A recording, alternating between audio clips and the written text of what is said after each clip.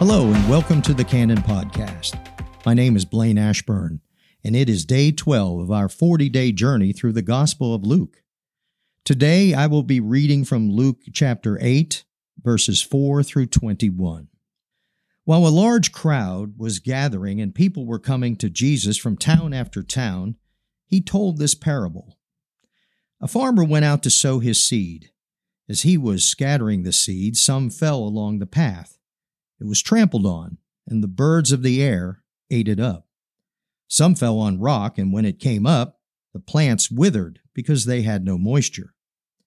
Other seed fell among thorns, which grew up with it and choked the plants. Still other seed fell on good soil. It came up and yielded a crop, 100 times more than was sown. When he said this, he called out, "He who has ears to hear, let him hear." His disciples asked him what this parable meant. He said, "The knowledge of the secrets of the kingdom of God has been given to you, but to others I speak in parables, so that though seeing they may not see, though hearing they may not understand." This is the meaning of the parable. The seed is the word of God. Those along the path are the ones who hear, and then the devil comes and takes away the word from their hearts, so that they may not believe and be saved. Those on the rock are the ones who receive the word with joy when they hear it, but they have no root.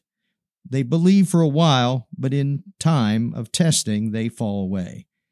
The seed that fell among thorns stands for those who hear, but as they go on their way, they are choked by life's worries, riches, and pleasures, and they do not mature.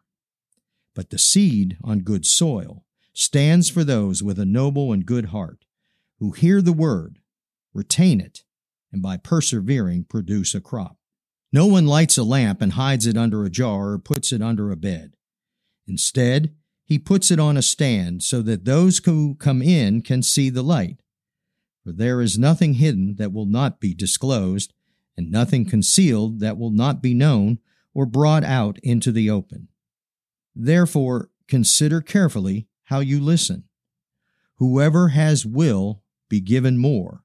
Whoever does not have, even what he thinks he has will be taken from him. Now, Jesus' mother and brothers came to see him, but they were not able to get near him because of the crowd. Someone told him, "Your mother and brothers are standing outside wanting to see you." He replied, "My mother and brothers are those who hear God's word and put it into practice."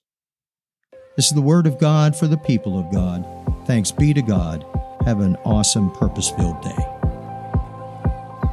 Please join us online or in person this Sunday for worship as we continue our sermon series, On the Road, traveling with Jesus from Galilee to Jerusalem. Have a great day.